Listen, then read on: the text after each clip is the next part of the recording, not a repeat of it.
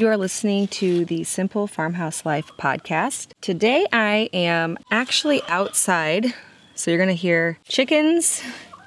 There's one coming to join me right now, and potentially some cars going by. Now, I was out here painting a chair, which, yes, I will go more in depth on that. I'm actually painting upholstery, which is a new concept to me. And I got to thinking about how I really needed to be recording next week's podcast episodes. And I'm really just sitting here painting. So I decided that I should kill two birds with one stone and do this job while doing my podcast. So if you hear a random chicken or a car or a bird, you'll know why. Today I wanted to dive into a little bit more in depth on the topic of frugality. I talked about this in episode 55. I called it Money Saving Tips from a Naturally Frugal Girl. And it really resonated with a lot of you. I had so many people on Instagram tell me that it really made an impact on them. I got various questions which prompted me to want to resume the conversation. So I put a question box up on my Instagram stories just to see if any of you had any specific questions pertaining to saving money, so frugality, and then paying off debt, or anything I talked about in episode 55. So I thought I would just address some of those Q&A questions and continue the conversation. My name is Lisa, mom of 6 and creator of the blog and YouTube channel Farmhouse on Boone. Join me as I share with you my love for creating a handmade home from scratch cooking and a little mom and entrepreneur life along the way. All right, so first I'm going to tell you a little bit about what I'm doing right now. I am painting upholstery, which sounds crazy, and I agree that it really does, and that logically it sounds like it wouldn't work. But actually, when I was telling you about episode 55, I was talking about how I've been looking for living room furniture, and I really wanted to get this certain set, but it was ridiculously expensive, and I just couldn't bring myself to do it. Well, I'm spraying the chair, by the way, if you hear that weird noise. But I found a set pretty much days later, if I hadn't already found it by then, but it was for an antique chair, love seat, and sofa, all matching, all just beautiful. The only problem was, and it was all for $75. The only problem was that I don't really love the upholstery. And so I decided to buy it, and my first instinct was I'm going to reupholster it. But after considering how much time it would take, because it would seriously take so much time, I actually even reached out to a couple upholstery shops in my area to be like, hey, do you want to do this project? Because I want it done in some green velvet, but I also just don't want to do it. So I decided to look into other options, and I found several people on YouTube who chalk painted their couches. And I recall hearing about this because a shop in my town, I went there one time and there was the most gorgeous sofa and it had a sold sign on it. And I really wanted it. And I was like, how did you reupholster this so beautifully? It was an antique sofa for like $90 and I really wanted it, but it was already sold. And she said, I actually chalk painted it. So I started looking up tutorials, and the premise is that you get the piece really, really wet. So I'm spraying it down. I'm dipping my paintbrush in water, and then you let the paint soak into the fabric. So it's essentially a dyeing project. So right when it first goes on, it looks like it's going to be the color that your paint is. But then when you come back an hour later, if you've done your job right, you've put enough water on there, it's soaked in, and it's not sitting on top of the fabric so that it would be crunchy. It soaks in and dyes the fabric. So I'm on coat number 2. It already actually looks almost how I want it, but I decided to do one more coat just to get a deeper saturation of the color. So if this turns out, of course, you're going to be seeing the whole process over on YouTube, the before and after. I really think that it will, and hopefully it'll save me from splurging on that set I was telling you about that I really struggled with as a frugal person to want to buy. I've never spent a lot of money on furniture. I know I can get it cheaper. So let's dive into the questions. Before I even look at my questions on Instagram, I am going to answer one because I remember somebody actually asking about furniture and how you save money. Because one of the things that you can really blow your budget on is furniture. If you move into a house and you need to buy beds for the kids. Well, then you need box springs and mattresses and sheets, and then you need it for your room, and then you need a couch. You could spend probably $20,000 on furniture and still not be getting anything top of the line, just like all furnished average stuff. So that's not something that's going to be feasible for most people in most budgets, and it's also not something that you have to do. So some of my top money saving tips for furniture, my biggest one, of course, is Facebook Marketplace. That's where I got all of our beds, except for Daniel's crib, which Micah's still in now. I've gotten everything else on Facebook Marketplace. Now, I am a little bit funny about cribs because babies, they're away from you in the middle of the night. They're so little and vulnerable and helpless, and I just worry with cribs. So that's something that I'll always buy brand new, but even still, you can not get anything more than $200 or $300. But every other bed in the house for every other family member has all been sourced from Facebook Marketplace, super cheap. So I just discovered actually a new feature, or actually I don't know if it's new. I just discovered a feature on Facebook Marketplace where you can set a search. So this is how I found my current furniture that I am painting at the moment. I'd been looking for key terms like antique couch, Victorian couch, antique sofas, all things I was typing in. And then one day Facebook prompted me and said, do you want to save this search so that if something pops up?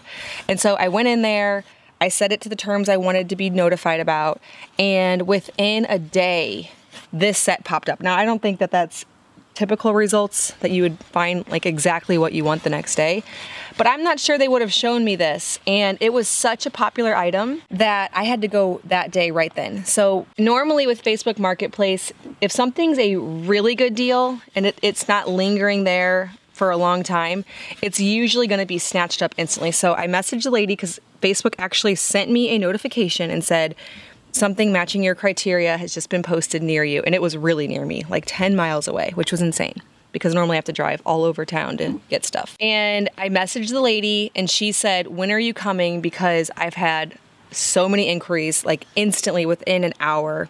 So many people wanted it because it's such good condition furniture. And she really was just giving it away for a steal. And so I sent Luke over that day. I promised her we'd show up, and he had to take 2 trips because we don't have a truck. So that's your tip. Set your Facebook search to what you're looking for. I recommend just thinking about one room at a time because otherwise you'll get overwhelmed and it'll really cloud up the search results. So like if you're looking for antique bed, antique couch, hutch for the kitchen, an armoire, Facebook won't really know in their algorithm what exactly you're looking for. And it might just send you a whole bunch of random stuff and you might miss that really good deal. So narrow your sights down and just check every single day. And I'm telling you, if you're just a little bit patient, it will show up. I always struggle because I want something when I think of it. But I promise you that if you keep searching, you're going to find something even better on Facebook Marketplace that somebody doesn't want for cheaper. So it'll be even better than if you'd went and gotten it brand new. Because I know for me, the beds I got for the boys' room and the bed for our room, I've never seen some on websites that I even like as much as them. So I think I even got something better than what I would have gotten. All right, now I'm going to open up the questions and answer some more. How do you know how much fun money to have and spend? This is something that I've mostly just done intuitively based on where we are in life and how much disposable income we have. I know that Dave Ramsey has some kind of formula for this. Basically, the goal is at the beginning of each month to sit down, have a budget, and stick to it. So if having fun money is something that's really important to you, that makes you feel a zest for life and motivated and happy, then maybe you should allocate more there and take some away from something less important to you, like shoes or purses or something. As long as you have that budget and you stick to it, then you should be just fine. And yours will look different from other people's. So like for us, it never was super important to have a lot of fun money. Like we don't go see movies or anything like that. We really enjoy hikes, or like in the summer, we like to go swimming in creeks and stuff like that. So it can be a little bit more cost effective for us, but I do like going out to eat. I don't know why. It's just fun for me. And we don't do it much, But sometimes if we're out and about with all the kids, it's getting near dinner time, like we've gone on a family adventure day or something like that, I'm just like, let's just stop and go to eat. Like that's something that I would feel deprived if we couldn't do that for fun every once in a while. So that would be something that I would put into the budget. And so just evaluate for yourself how important that is. Stick it in the budget and then don't feel any guilt when you go and spend that money, because you're going to know that you still have enough money allocated to pay off your debt or save for emergencies or retirement.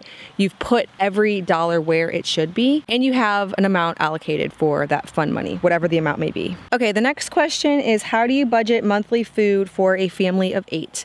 This is the same exact concept.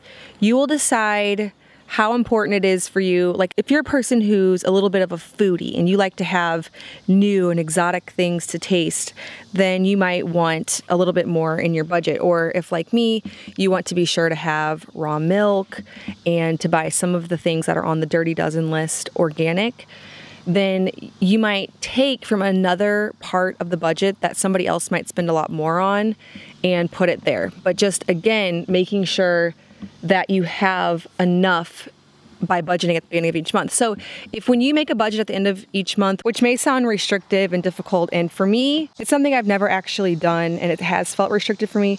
But if you're a person who is struggling with your finances and you can't seem to have enough money to go through the baby steps that Dave Ramsey has, like paying off your debt and saving for emergencies, then putting a budget together will be something that is immensely helpful, and it'll allow you to not feel guilty. So whenever you have a certain amount of money designated towards something fun or towards your grocery budget, you know exactly what the parameters are. So you know when you need to scrape by, and you also know when it's okay to spend a little bit extra money. For us, I mentioned this in the last episode if you want more in depth, but I just try to focus on whole foods. If you just buy veggies, fruits, grains, meats, cheeses, things like that, like the basic foods, then you aren't going to be able to overspend. It's really the processed foods and name brand foods where you really run into trouble. Also, like right now, food is really easy to come by and cheap because it's summer. So lots of farmers markets, they have such abundance, a lot of farmers, that you can get a large amount of food for a really low price. And if you're really wanting to be budget conscious, but you want to eat in a locally grown way all year, you could even buy some to preserve. How do you pay off your credit card debt when you have multiple credit cards? So I recommend doing Dave Ramsey's method, which you attack the smallest debt first, regardless of the interest rate, and then you move on up the ladder to build momentum and morale and get yourself excited about paying off debt. So a lot of times, like with anything in life, it is just difficult to get started. And once you get the ball rolling, it's not nearly as hard. How do you plan to teach your kids about being frugal? If you're making frugal decisions and your kids are with you a lot, then I think they'll just catch on to it. So one of my top ways to be frugal is with food. And my kids are around me all the time when I'm cooking from scratch. So to them, it's very normal to take basic ingredients like flour and eggs and turn that into pasta, or to take a pumpkin and puree it down and then combine it with eggs and cinnamon to make these grain-free pumpkin pancakes, or to take grains and put them through a mill and then transform it into bread. Most of it is probably more caught than taught. But we also do talk about it. The kids know that we're debt-free and that we don't take on debt. And so there are teachable moments as well. Okay, lots of questions about when you and your spouse have different opinions on what is priority as far as spending. I don't have much to speak on this. Thankfully for us, I don't know that we've ever disagreed on a money decision. We both are very frugal by nature. I guess, okay, I can think of something where it wasn't a disagreement, but when we bought this house, for example, whenever we were first looking at it, we did not have the cash to purchase it. Now, I knew that if we sold our house for a certain amount and we saved, that we would be able to do it, but it definitely made Luke more nervous because he was way more hardcore on the we are paying cash for it. So with this house, we did actually get pre-approved for a loan because I wasn't sure that we were going to be able to swing it with cash. And that made Luke really nervous. Like when we went into the bank and we got the loan officer, he was like, I thought we said we were never going into debt again. And I'm like, well, but if we do go into debt, it's really going to be for like 2 months. That's it. But we ended up being able to not have to use that loan. But that would be a moment where we definitely did have to discuss, like, with each other. And had it been a hard no for him, we just would have had to work something out and agree on just waiting. But I wouldn't really call it a disagreement because I think I laid the numbers out well enough that he was like, okay, yes, we will be able to pay this off soon if we aren't able to before purchasing. So with a spouse, my recommendation would be to get them into Dave Ramsey's class, like Financial Peace University. Hopefully you can get them to catch the vision with you for financial freedom and what that would do for your life to not be in debt. But if you can't, and they're really strongly opposed to it, of course, you can be frugal in what you purchase, but you can't really control your spouse, nor should you, because that could cause a lot of trouble. So, get them listening to some stuff by Dave Ramsey or other advisors who are really smart about debt, and just from there, be gentle and hope that they will be able to see your side and how important that could be. What is your budget for gifts or go-to inexpensive gift ideas? Do you bring a birthday gift for every party you're invited to? I usually, with that, it's one of those things where I don't feel like it's going to move the needle that much. There are other much bigger issues like going out to eat all the time or getting a car loan or just carrying around credit card debt endlessly without any plan to attack it. If I'm invited to a birthday party and it's one of those things where you're expected to bring a gift or a wedding or a graduation, a bridal shower, baby shower, I always bring like the normal. I don't try to be frugal about it. Like I'll try to bring whatever, $50 gift for showers or weddings, but like for a birthday party, whatever is normal, $20 or less probably for birthday parties. But that's one of those relationship/social norm things that I wouldn't try to change single-handedly. So I'll just do what's expected of me and try to find a different place in my budget to cut down. So again, if you set out a budget at the beginning of the month and you say, okay, we're usually invited to this number of birthday parties or graduations or whatever, and put $50 or $100 or something in that budget, which I don't think we even spend near $100 a month on something like that. Probably more like $50, even if that. Put it in the budget though, so that whenever it comes time for you to be at the store buying the gift, you're able to just grab something on the registry and not worry about spending a little bit of extra money there. Thoughts on kids savings and college funds. So I got this one a lot. We do have something set up for our kids. There are accounts that you can set up for your kids that are tax advantages. I believe it's a 529 plan that we have for our kids, and that's just a tax advantage thing. So I believe that the money grows tax deferred, which means that you're not paying on the gains. You're not paying taxes on the gains. I'll have to double check that one. And if you're a financial advisor, check with a financial advisor on that. But we do have some kind of fund for that. But I believe whatever it is that we have for our kids, they could use it for something else too, because I don't want to lock them into college. I think that there are a lot of other ways to succeed in the world, and I'm not saying that college isn't one of them, but I would like to be able to hand my kids at 18 or whatever age is appropriate for each child a chunk of money to put towards either a business or college or a trade school or whatever they end up being interested in or good at, or whatever they have a natural bent toward.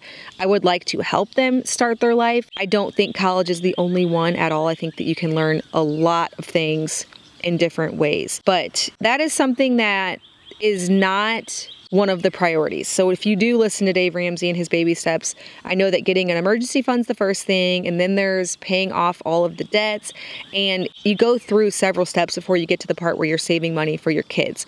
So I wouldn't worry about it right now if you are in debt. That is not something that I would consider thinking about, but at some point, yes. Best ways to invest money when there's extra. Roth, 403b, money market. So a Roth IRA is essentially just a tax shelter. So you'll still be investing in the market like in a mutual fund, but you will be putting in money after tax. So you'll pay tax, put the money in, and then it'll grow tax deferred, which basically just means that you're not paying any taxes as it grows.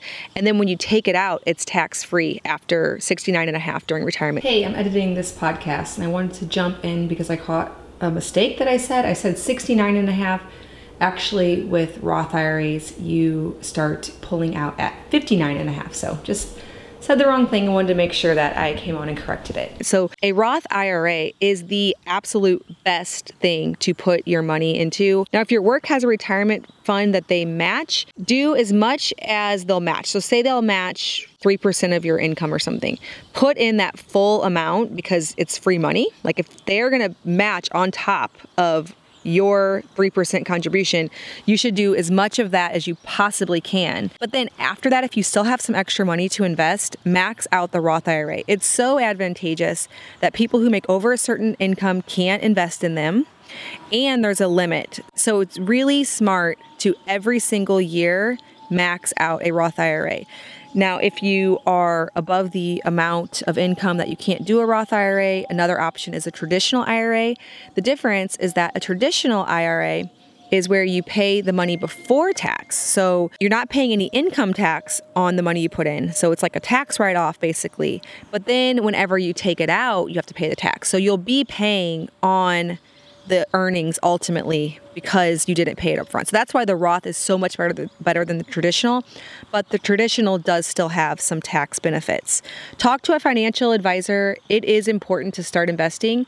The biggest thing you have on your side if you don't have income is time. If you put things in an investment calculator between like starting at age 19 and putting in a certain amount per month or starting at age 40 or even 25 or 30, time will allow you to put in a small amount and have a huge amount at retirement because of compound interest. So the earlier you can start is definitely better. I started investing in my retirement at age 19. Luke did also. Well, I think he might have been more like early 20s. But if you haven't started yet, there's always time. There's always time to get started, and you're better off today starting than you will be 5 years from now. Is it selfish to save for retirement instead of college for my kids? Asking for a friend. I actually read this question out loud to Luke, and he said something funny, but I forget exactly how he said it. But it was something along the lines of, I mean, your kids are the ones who are going to have to take care of you when you're broke in retirement. So it's not selfish because, they're still going to have to cover that burden at some point. So I would probably prioritize retirement over college savings for kids if I had to choose, because when they're able-bodied 20-year-olds, they can find a way to pay for that college. Whereas if you're 65 and things are starting to deteriorate, you're going to have trouble. So I would recommend, no, that's not selfish. Okay, I got lots of questions about Christmas for kids, toys for kids. I'm minimal on that for so many reasons. One is that it all just gets lost in my house. I mean, we have some classic toys like the Legos and train sets for the boys, and then like the girls love their American Girl 18-inch dolls or whatever. They have off-brand ones, some American Girl ones, but a lot of little things, like the kids will get a little stuffed plushy thing when we're out and about, or they'll bring home a little ball. There's just so many random things that end up coming home. I will end up letting them get them and then getting rid of them, usually is how it works. And they often don't even notice. But here's the thing with Christmas. We are blessed in that my kids have so many grandparents. They still have several great grandparents, all their grandparents. And so I always know that my kids are going to get so much stuff, like more than I'm ever going to want. And so usually I will just buy what goes in the stocking on Christmas morning. And then my grandma usually gives me an amount to spend on them because she doesn't want to go shopping for them. She really can't physically do that. And so sometimes I do like one big thing, like I'll pool all their money together and get something like a playground or, a trampoline or something. But then a couple years, I actually just got them a whole bunch of stuff that'd be fun to open, that I knew would be something they could play with for a while and then ultimately forget about.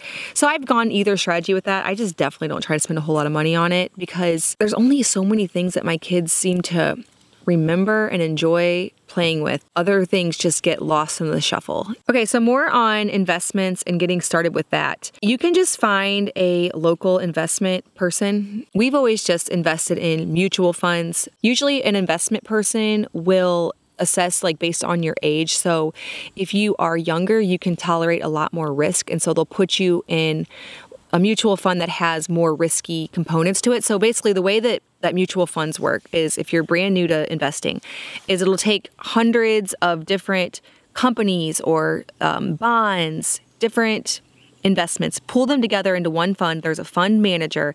And so it's like having your dollar or your $1,000 in a bunch of different places, so that if one company fails, you don't lose all of your money. Now, you could just go invest straight in a stock. That's a lot more risky, and you usually will, you could win big or you could lose big. But if you invest in like an established company that's been around forever, usually that's a much less riskier investment. Bonds are super safe. So if you can't tolerate any loss whatsoever, your investment advisor might put you into a bond fund. So it'll be a mutual fund made up of several different bond accounts. Now, it's been a while since I used to actually have an investment license. I had a Series 6 and a Series 63. I'm definitely rusty, but I do know the basics, and investing in the market does not have to be scary. Anybody can do it, and you don't have to have a ton of money to start with. Sometimes you might just have $500 to get the account started, or even less. And one really great thing to do, and this is something that we do, we like to invest at the end of the year whenever we're assessing our business and our taxes and all that, but we also really like to invest monthly. And the advantage of that is something called dollar cost averaging. So when you're buying every single month, you're buying at the market's highs and the market's lows. You're buying all the time. So it's not like taking 20 grand. Like, let's say you save and save and save and you have $20,000 and you put it all in the market. What if the market's really high and then crashes the next month? Now, of course, you're in a mutual fund, so you're diversified, but the market as a whole, the top 500 companies, the S&P goes down. Your money is going to go down. Whereas if you're investing instead over the course of 20 months, $1,000 a month, you are getting the market, you're buying it cheap, you're buying it expensive, you're buying it in between, and you'll get more of that historical average in the market. So dollar cost averaging is a good idea. You can meet with an investment advisor and have them put your money into either a risky or a not as risky fund or somewhere in between, a certain amount every month. Now, keep in mind that the reason they want to put you in something more risky if you're younger is you have time to ride the market out. So, for example, I'll try not to go too in depth in this, but let's say that you are 55 and you invest all this money and it's in something so volatile, so risky that it goes down and then you have to pull it out in 2 years or something because you're retiring.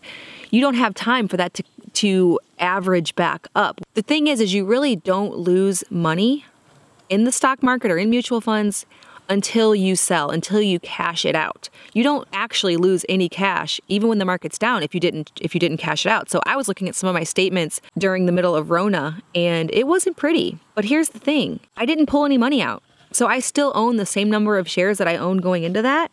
And since I'm not needing the money right now because I'm not retiring, I have time for the market to go back up again. It'll probably go down and up again 3 times before I actually retire. So that's why you can afford to be in something a little bit more risky. Higher risk equals higher return. So if you're young, you have time to really capitalize on the time and compound interest. Fascinating stuff, and it's not complicated. I mean, seriously, if you haven't started investing, I do recommend getting started on that. Could you talk about baby stuff more? What items do you buy? Your essentials list is so small. So I do have a list of baby essentials, and it is small because I really don't use anything for my babies. Micah was the first kid that I used a little swing for, and he really liked this certain swing. And so I talked about it in my essential list with Daniel because I was like, well, that was awesome. Daniel hated the thing. So all I really used for Daniel was a wrap, a nursing cover for sometimes when out in public, I would use that. Car seat, I did have a double stroller, and then just like 5 little sleepers. I'm not kidding. I don't need any more than that. With Daniel, I didn't even use swaddle blankets. I mean, it was the most minimal thing. I still don't even own a bottle. I've never needed a bottle. Luke and I thought about not taking Daniel on one of our date nights soon, actually tonight's date night. And we thought about not taking him, and I was like, I could pump some milk because a friend gave me a breast pump. And I'm like, wait a minute, I don't even have a bottle. So yeah, there's milk, but I don't even have a bottle for the kid. So yeah, I don't use a lot of gear for babies. But again, I think sometimes people focus on the wrong things whenever trying to get out of debt and save. Like sometimes I think people will try to save $5 here, $10 here, instead of focusing on the bigger things, like setting their budget, investing, paying down debt, not getting into like car debt, for example. Should I invest in an extra freezer to buy things in bulk and save for later? I personally think yes, that is a good investment. And the reason is it's really difficult to find quality meat if you aren't buying in bulk. So if you want to buy from a local farmer, that's pretty much out unless you want to buy in bulk or if you want to pay a lot. Now, if you want to go to the store and buy all organic meat, first of all, it's still not going to be the highest quality meat because it's just might be raised with like non-GMO corn, but you're going to pay a lot. And so I think ultimately that extra freezer really will pay off. And I personally am happy that we have that. And it allows me a lot of freedom in not only buying from local farmers, but also in throwing together meals that are super cheap and healthy. So when you have a freezer full of meat, there's not a lot of grocery shopping. You just need to get fresh stuff, but stock up on grains and meat. Just getting that fresh stuff's all you actually need, maybe some butter and milk and cheese. But other than that, you're so close to a home-cooked healthy meal. So for example, if you look in your fridge and you see that you have nothing to cook, what happens? You'll order pizza, you'll go out to eat. But if you have a freezer full of meat, that just doesn't happen. There's always something. Even if it's not thought out, you could put some ground beef, ground venison, whatever you bought into a cast iron skillet on low with the lid on, let it cook. And you always have something. You could pair it with a side of rice, a frozen veggie, and dinner. There's never an excuse for I don't have anything to cook whenever you buy meat in bulk. All right, I'll only take a few more because I know that I'm getting way super long here. How do you save money without it being depressing and allowing some fun purchases? That is important because if you're thinking that this whole thing is just like life is going to be doom and gloom for the next 5 years while you get this whole thing sorted out, I don't see how you're going to stick with that. And that is the reason for the budget. If this is a struggle for you and you don't think you can do it, you really need a budget so that you can enjoy fun purchases, but also know that you are on track. You have to know where each dollar is going. You can't just hope that it all works out. Okay, this one's good. I want to be a stay-at-home mom, and I think that my hubby would be on board if I could prove that it saves us money too. Can it save money for me to stay home versus work? Yes, totally. So many reasons why. One is you don't have to, obviously, childcare. That's a really big deal. That takes a huge chunk right off the top. Another is consider that you are paying taxes on your income. So you're already not bringing home as much as you might think that you are. Next, are you buying food out because you're working? Do you have to spend extra money on a car? So do you feel like you need a nicer car to get to and from work? Do you need to buy extra clothing for work? If you're going to be at home, here's some things that you can do. So I used to think about this a lot whenever I was a stay-at-home mom. I mean, I'm still a stay-at-home mom, but now I'm also the main income earner with my blog. But before, when Luke was working and I wasn't making any money at home, which was for a good 5 years, I was a stay-at-home mom earning basically no money. And Luke worked a job that paid us about $40,000 a year. And people often wondered how we could continue to live with just one income. And I would think about how many things I was able to do at home that I could either work and pay for those things done, or I could stay home and do them myself. So essentially, you are working for yourself and you are earning money because you're not spending on all those things. So cooking from scratch, cooking the most basic meals that cost next to nothing, like grains, meat, fruits, veggies, basic stuff. Learning how to sew and make over your own furniture instead of being too busy to look at Facebook Marketplace because you have a full-time job and kids, or upholster that couch. You can do that yourself and save that money there. That's just a really small example, but there are so many things that if you have a couple of kids and you have to pay for daycare for 2 or 3 kids, unless you really make a lot of money, it doesn't really pay off to go to work. So if I were in a situation like that and I really wanted to stay home and my husband was almost on board with it, I would say, okay, could we sell the car?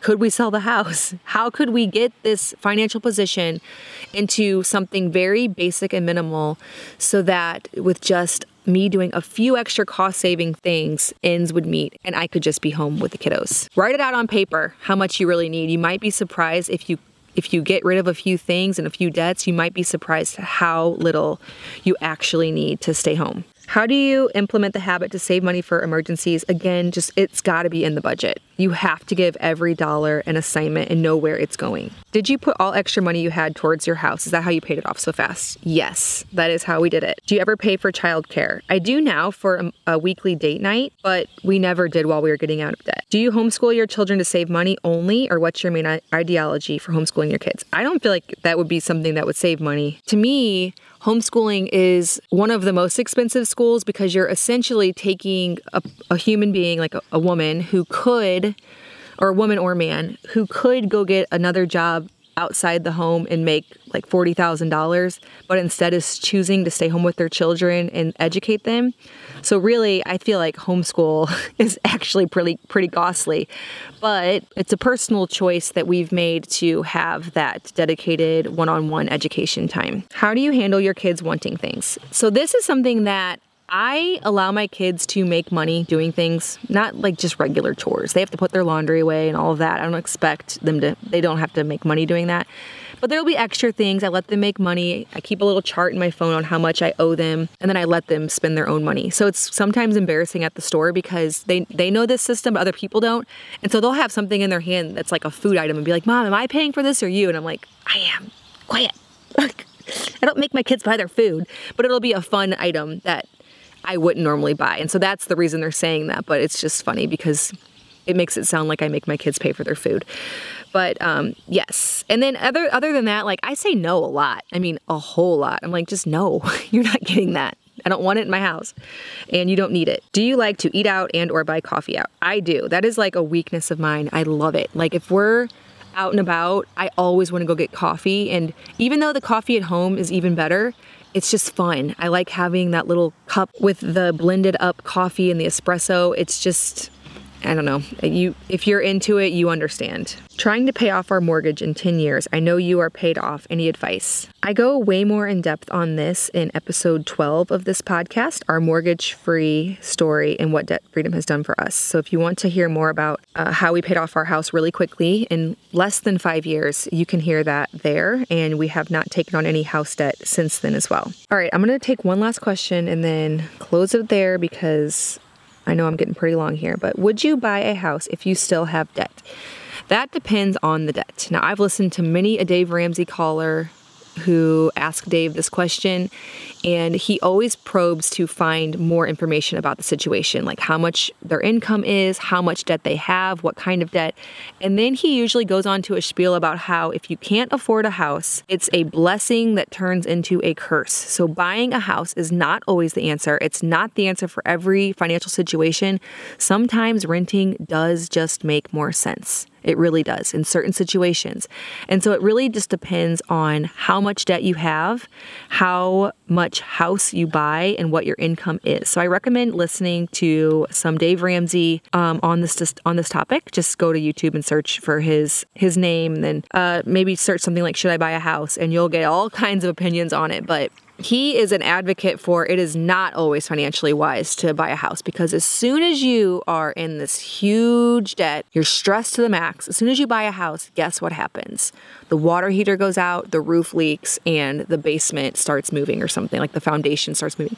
Something bad will happen and you won't have any money to address it, and then it'll just snowball and be a bigger and bigger problem because you won't have enough money to fix it. It'll get worse. Unless you are prepared for some of that, it's not smart to buy a house. So, all right, well, I hope that this helped to answer some of your questions on frugality and debt freedom. It's a huge part of our life. It's the reason that we were able to take a risk and start blogging full time because we just don't owe anybody anything and it makes life a lot more simple and carefree. Thanks so much for listening. If you do not yet have access to the Farmhouse on Boone subscriber library, that's a place where you can get all of my free printables and ebooks that will help you on your simple living journey. You can get that at farmhouseonboone.com/ farmhouse resources. Thanks so much for listening, and I will see you in the next episode of the Simple Farmhouse Life podcast.